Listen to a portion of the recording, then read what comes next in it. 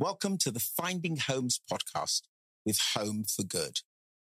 In this series, we're going to be exploring the urgent need for families in the UK today for children who are waiting. And who knows, they could be waiting for you. This series is going to focus on finding homes for Black and minority ethnic children who are waiting for adoption or fostering, and inspiring individuals, couples, and families considering what their part in it was, is, and could be. And hopefully you will also be considering that as you listen to this and listen to their stories. Joining me throughout this series are Bernadette Heron, a social worker in the adoption team in Buckinghamshire Council, who's passionate about sharing with people and potential adopters in the Black community in Buckinghamshire and beyond the difference they could make to children in care. I'm also joined by Tarn Bright, the CEO of Home for Good, a UK-wide charity that's committed to finding homes for every child who needs adoption, fostering, or teenage support and lodgings, and who herself is the adoptive mum of 2 boys. Welcome to you both. It's great to be here with you. And, today we're going to be looking specifically at families, the need for families, but the need to reach into a community that really hasn't fully always grasped just what a role they can play in this story. Bernadette, I'm going to start with you because I know that your vision has been, when we're talking about children, to engage the African and Caribbean community more in adopting. But there is quite a long story of adoption within the community, and a very informal story, but quite set root. Can you tell about that? It's within our cultures. So in Africa and in the Caribbean, it was very natural for children to be raised with other family members, whether that be an aunt or grandparents. I think we all know someone, even if it's maybe us ourselves, that have spent time with an extended family member.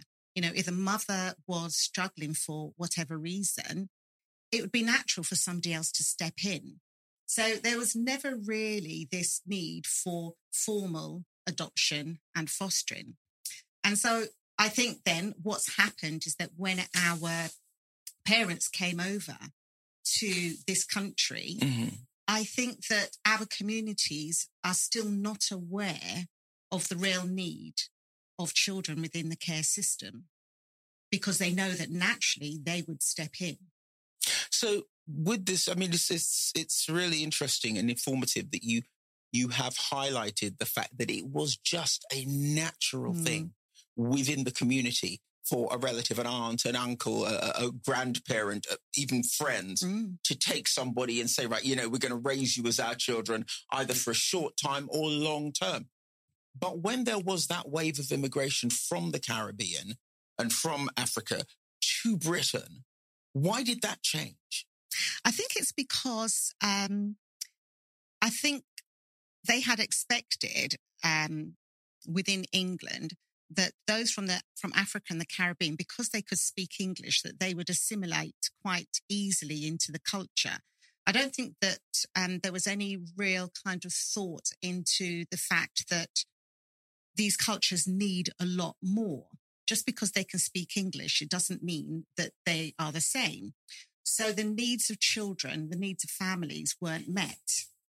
And with that grew the issue that we have today, where we have an overrepresentation of Black and African and children of minority ethnic cultures in the care system. And actually, it does seem to be growing. Now, that in itself is something that we need to address. But first of all, can we just go back a minute? Are you saying that when people came over, when people came over as immigrants, that the natural thing of just taking care of children, regardless of whether they were officially yours or not, they became yours just by virtue of the fact you'd taken them in, that broke down because there were certain criteria to be met, maybe in Britain that there weren't in the Caribbean? Or did it simply break down because people couldn't afford to, or did it break down because there wasn't the closeness of community anymore? What was the reason why it didn't work? I'm thinking it probably wasn't the closeness of community, because remember, when our parents came over here, they still left their support network back in the Caribbean and Africa. So, for instance, with my family, they didn't have their parents that they could lean on. So I think that generation just didn't have the support that they really needed. They were misunderstood. We know that the children were misunderstood in school. Issues were raised about the children that weren't necessarily issues per se. It's because there was a real lack of understanding of the culture. I think one of my passions is the fact that I'm not sure whether the Black community are aware that there is such a need. And so it's about highlighting that, getting the message out to the communities, because there are families out there that can help, that want to help, have the resources to be able to help. What are the myths under the situations or the things that people think are the problem? Because if there is a problem with getting young Black kids adopted, it must be because there's a narrative that suggests that it will be a different type of adoption. And if there is, what is that? Well, I think if we go right back to the starting point where we're talking about assessments, so social workers actually doing the assessments, I think that people, I know certainly before I became a social worker, I thought that you had to have a certain criteria before you became an adoptive parent. I believed that you had to have your own home, for instance. But actually, no, you don't need to have your own home. Don't you? No, you don't need to have your own home. You can be renting. Okay. So within Buckinghamshire, what we've done on our website, we have what we call a readiness checker. It's really good. I actually went on it the other day and just went through it myself. So it dispels some of those myths, but it's a tool that helps you to almost like self-assess to see if you're ready. So it will tell you on there, you don't need to have your own home. You can be renting. So that's one myth. A question is, do I need to be a UK citizen? Yes. So you must have a fixed and permanent home. You must have lived in the UK for at least a year. But we have supported people of many different nationalities to become adopters.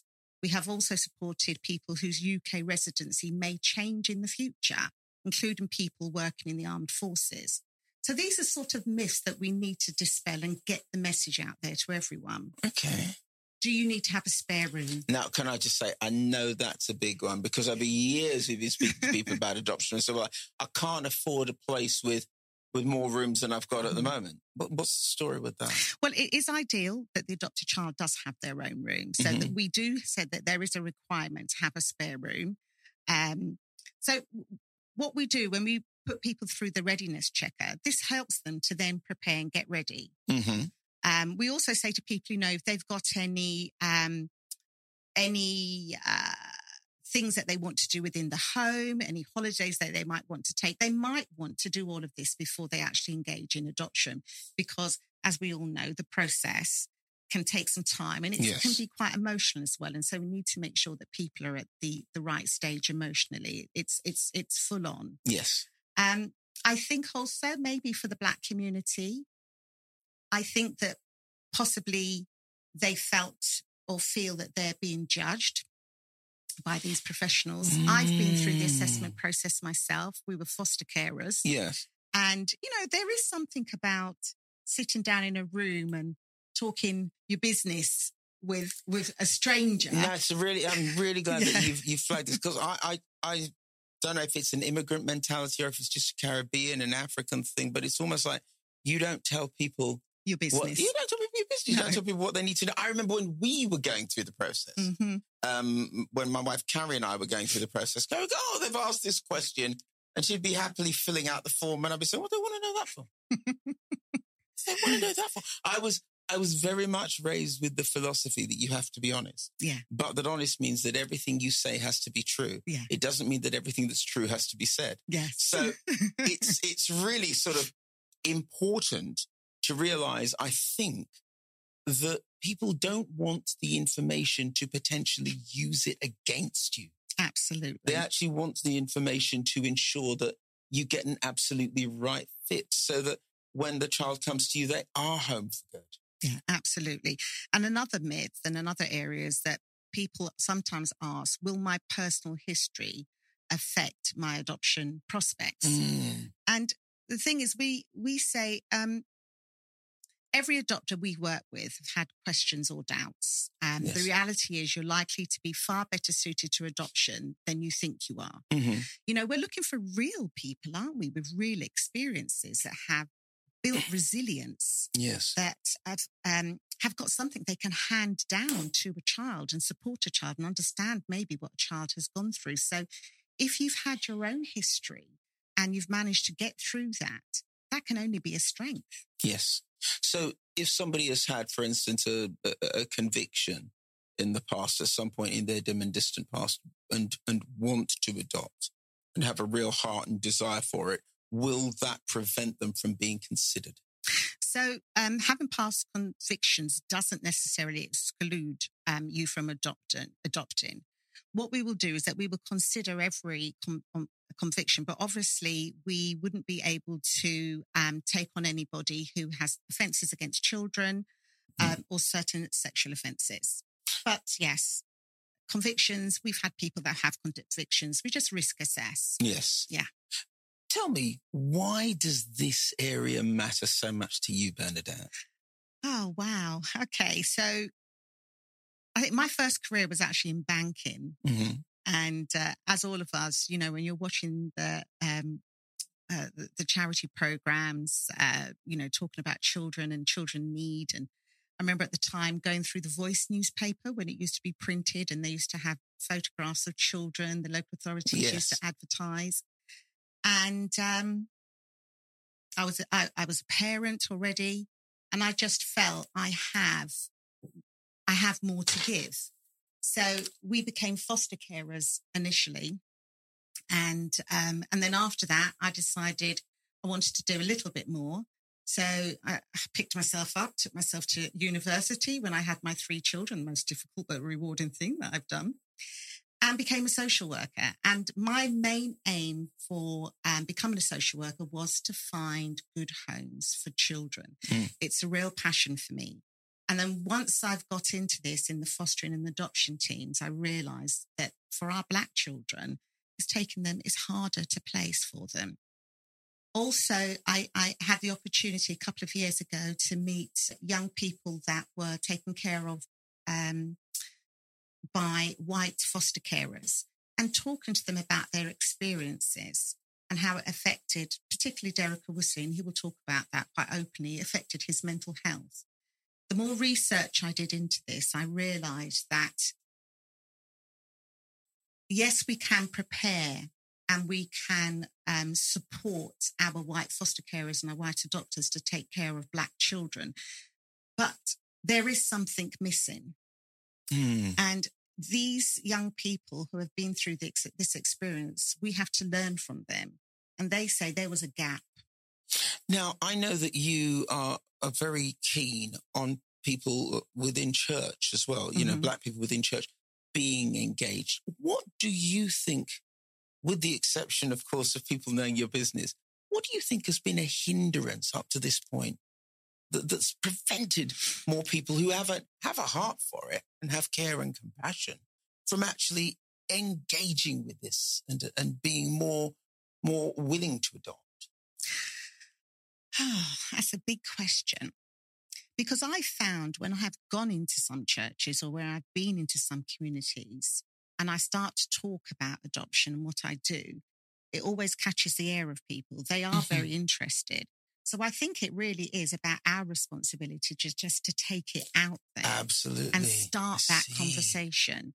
And that's why I don't necessarily just want to keep it within Bucks. I think that we need to start a conversation that's just going to flicker nationally and just get the awareness out there again. Thank you very much, Bernadette. And for you, Tan, awareness as the CEO of Home for Good is what you are all about. This is what you've committed your life to. Can you tell us a bit about your story and a bit about Home for Good? Yeah, well, firstly, thank you both for being here and allowing us to journey this with you. And you're absolutely right. The raison d'etre for Home for Good is that we can speak to the 50,000 churches across the United Kingdom. And we can not only advocate on behalf of the children and young people who need a home, but we can help find the right people from the backgrounds, from the experience set that we need, from the lived experience.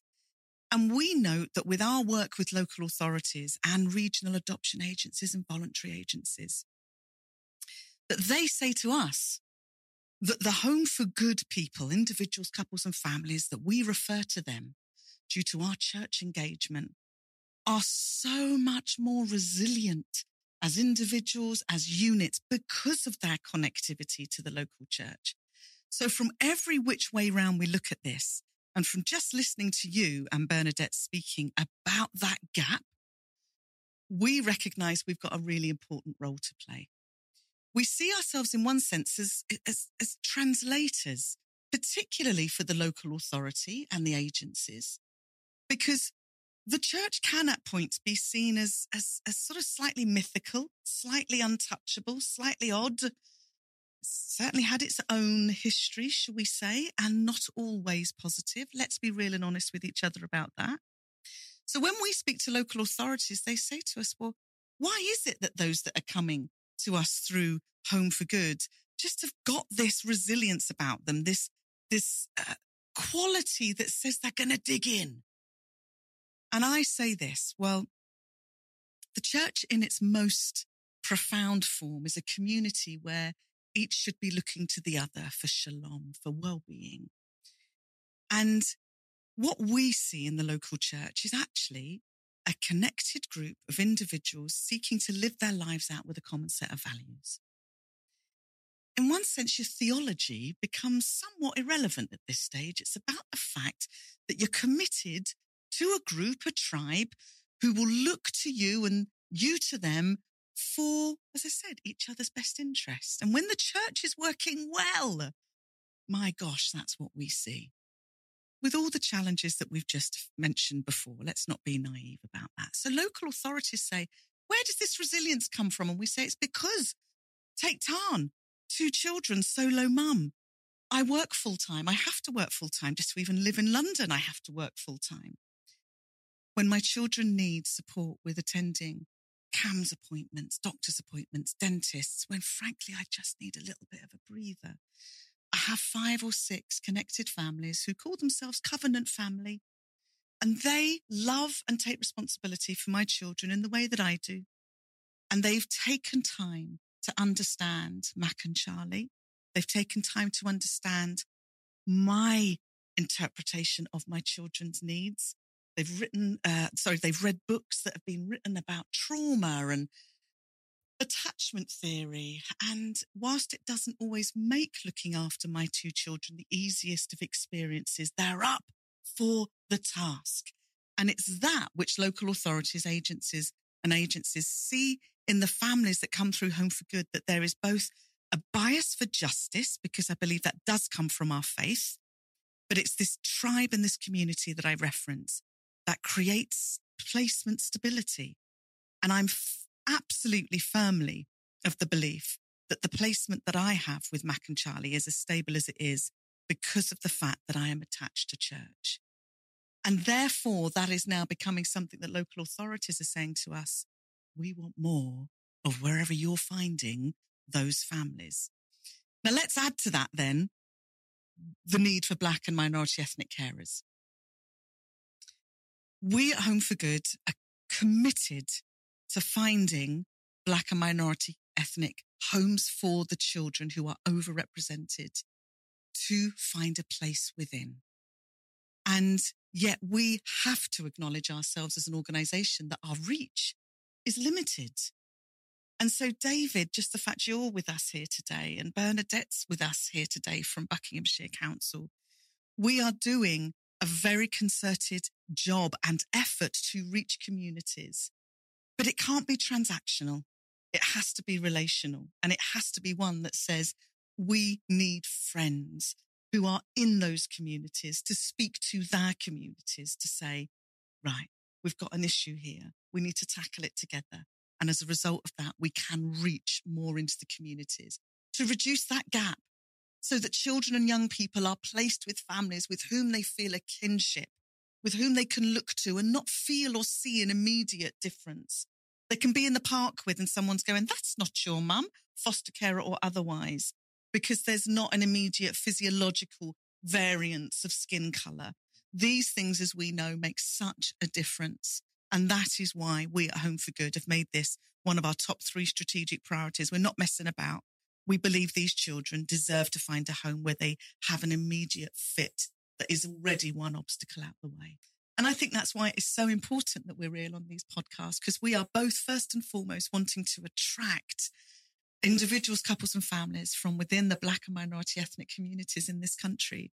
But we are also a learned group here who says, look, we acknowledge the institutional challenges there. We acknowledge institutional racism that is there. We acknowledge that bringing people into your business is a really, really challenging thing to do. But what we're doing is we're saying we believe that the church is really well placed because of the way that people naturally connect. It's a brilliant place to bring children and young people into that, to not only support the carers, but to support the children. But what we're actually most saying is the healthiest way to address having children join us is when we've first got our own motivations sorted. Yeah. And if those motivations are actually not about wanting to add to our family, but rather seeking to be family for these children, it changes everything about how we enter the process. Thank you so much already, Bernadette Heron from Buckinghamshire Council, Tarn Bright, CEO of Home for Good. So the children are there. The support's there. Are you there? Stay with us for part 2. It's wonderful to have Paula Kitts and more, educator, musician, composer, MBE, and adopted mother.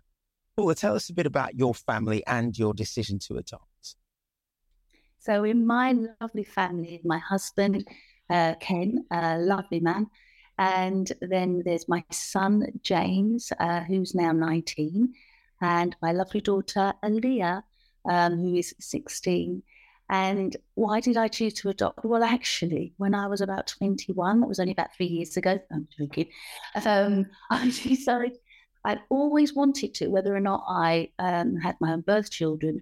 It was a passion. And I think it's just having that love for children, full stop. Did you have any concerns in advance regarding your decision?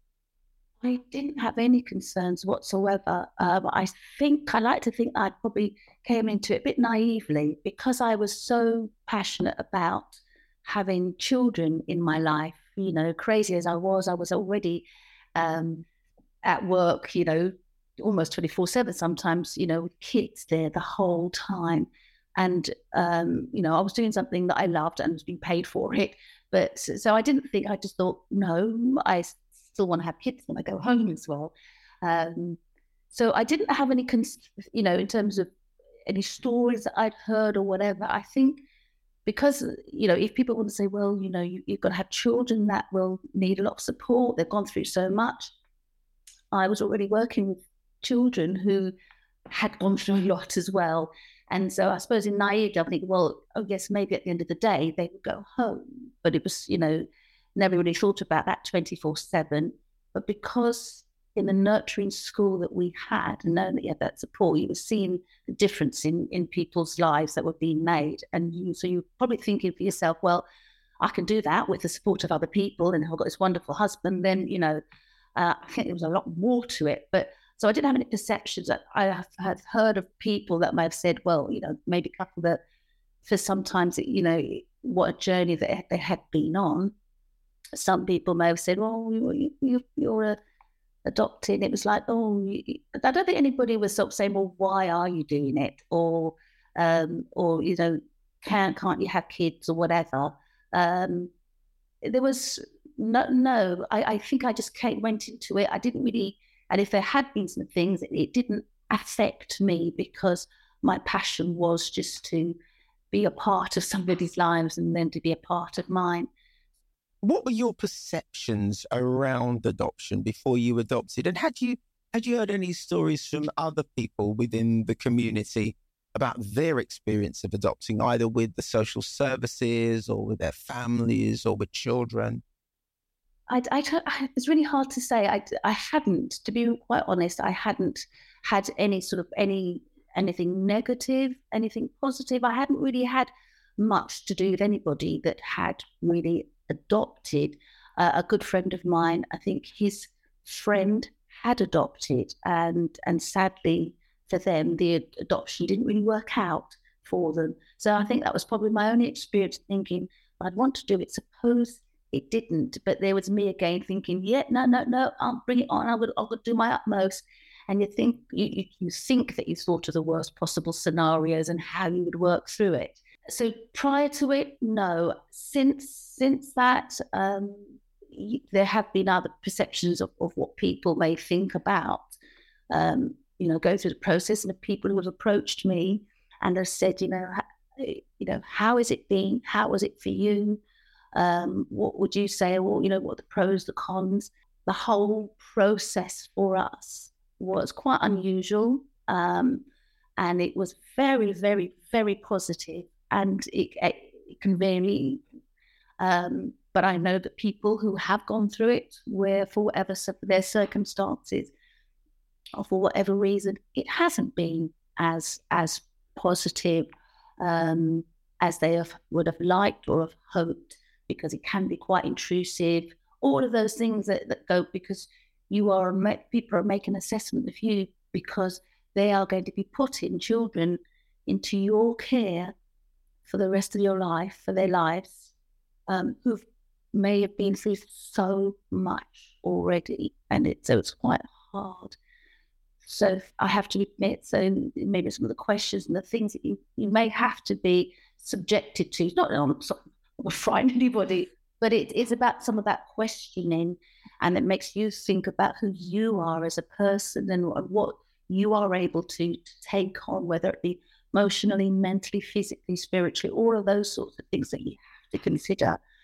Well, why do you think there's a gap in terms of the number of Black and mixed race children that need to be adopted and the number of adopters of colour that there are? I find that, that quite, in terms of the gap, in terms of Black adoptive parents, I find that quite difficult. I think some of the things I've already mentioned about just the process of adoption, whether you're Black or white or whatever, it can be intrusive. I might start off with stigma. People straight away think, well, you can't have children. I'm not going to generalize and say that's something that might be something within the Black community or the white community. It's a fact, and anybody feeling like, oh, they're already going through that bereavement if they're unable to have the children. So to be reminded of that might be quite difficult. But a friend of mine, when I actually posed that question to him, and he came back with them saying, well, you actually, it was quite sad. You're the one, you're the mistake. And he's like, what? He says, well, his other brothers, they all produced children, and you haven't. And I'm thinking, oh, ouch, so whether you're Black or white, whatever, the fact that there may be those thoughts about you, but so that, there may be that stigma. There could be financial reasons, and that could be whoever, whatever, and especially now with the cost of living as well. But you go a few years back, it could also be, sometimes there are lots of different family structures, and whether or not this might be more common within the Black community or wherever, but where people take on other people within their family. So, you could be the auntie you take on, to other, or you could be grandma or whatever. And there may be a lot more, I can't say, that's going on. So there's that already, in addition to the children that they have, they're caring or providing that additional support in another way as well. There may be some people that may not feel, I suppose, as trusting of the system, whatever that might be. And, you've heard stories of people, I've read stories about people where, they're moving ahead with adoption and the brakes have been put on for certain reasons because of their ethnicity, because they're not reflected. They may be Black, but they're not reflected. They may be Black Caribbean, but they're not Black African, all those sorts of things. And that may put the halt on the process for them, which has ended up with them having to sort of push proceedings further using their own money in order to get. So it could be a range of things. I personally feel that needs to be looked into a lot more, because for me as a Black person, I can see that the things that could have stopped me, not necessarily as a Black person, but just as a person. But having said that, the whole process was quite smooth. I had few skeletons in the cupboard. So being able to share my life, my upbringing, which is going to impact on the way that you bring up your own children, your own parenting skills, all those sorts of things you're considering. But when I initially talked about the financial implications, and I think another thing I wanted to say is maybe the information that people may be accessing maybe not as comprehensive or as I'd like to know. So there may be things that have changed. So there may be some not enough information, misinformation, rather from who's given it or from story, all those sorts of things. So it's about having those lines of communication that people can access and have and I know you can ring up and can find out, what does it really involve. And if somebody is listening now and listen to your story and they're thinking of adopting, what would you say to them? If, for people that are thinking of adopting and or fostering, first and foremost, and I sort of mentioned before, it's about having that really good supportive network, because that's something that's really helped to carry me through. But it's about really getting that information, and it's not just from the system or but also listening to the twos and the fours as well, from people who have, and I know, which has been quite useful, is that over the years, not so much now, but in the early days, where the authority that I worked with, they'd ask people to talk with me, people who were considering adopting, and so it may be worth talking with other people that they may know, or training or attending some of those courses in order to get that sort of deeper understanding, and also, more important, remembering about these children at the heart of it, and that's what we need to remember. And I think when I was going through the adoption process, for me, it was in that moment, and I was quite naive. And you're thinking about these lovely children coming to you, and you think, oh, some of, a number of them will have gone, they've been placed in care for whatever reason. I've gone through a lot. And it's how you're thinking about how you're meeting their needs now, but you've got to think about years ahead as well. And, for me, and I mentioned earlier about the support, it's about that training, it's about that constant, being kept up to speed with what's out there to support you as well. And, it would look at the needs of my own children and how some of what might have impacted on them earlier on in their life. What has happened is only beginning to manifest itself more now. But, over these 19 years, I think, I never thought this, I never thought that, I didn't realise this, and it's about that honesty, about that realism, about the joys of doing it and the challenges of doing it. But keep the children at the centre. And if you have a heart for that, those children, and you've got a really good support network around you. But I would just say, oh, go for it. Just we need more people, more people, and the difference you can make to someone's life, however small, could be a big thing for them later on in life. You come from a big family, so you've seen lots and lots of situations yourself growing up. But were there things that you encountered that you weren't prepared for, that you'd like to sort of flag to people who might be considering adopting? There have been a number of challenges, and I think one of them I mentioned is that you don't realise sometimes what is, if you don't know enough about somebody's medical history or whatever, or have a full picture, and it's not always easy to have a full picture of that child, their circumstances, sometimes how it begins to manifest itself. So in terms of that, the challenge has been, it's really hard. It's really hard to say that, because there have been a number of challenges that you've met with my partner. We've been been able to tackle them, and just teenage years in themselves, it's a challenge. So, but I've seen with my children that some things have manifested themselves. So some of those challenges have a bit more shown themselves now. So that's an extra of the hormones, other challenges, but other things that might have any traumas that they'd had, and it's dealing with that now that's been, I think, for me personally, the biggest challenge.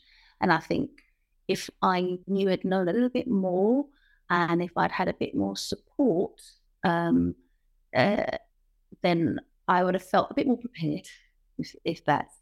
Thankfully, with my own school, with some of the training thing, I'm able to address some of those things. But the biggest joy of growing in my family through adoption as well is watching how it's been able to have that forgiven that family. It's about I'm just trying to think of how to put that. It's about giving them that family. It's what you've done for them, but also what they've done for you as well. And it's that richness of life. And when I look at my children, and for them, the family is so big for them, and it's not just the immediate family, our little unit, our nuclear thing. It's that extended family, and how many times they're asking, when are we going to meet with you? When are we going to do this? Mum, when are you going to organise something again? When are we going to do this? And the joy and the days after, when they just keep talking about the lovely. So it's seeing that growth in those children, as watching them overcome obstacles. It's begun again to understand who they are, and whether,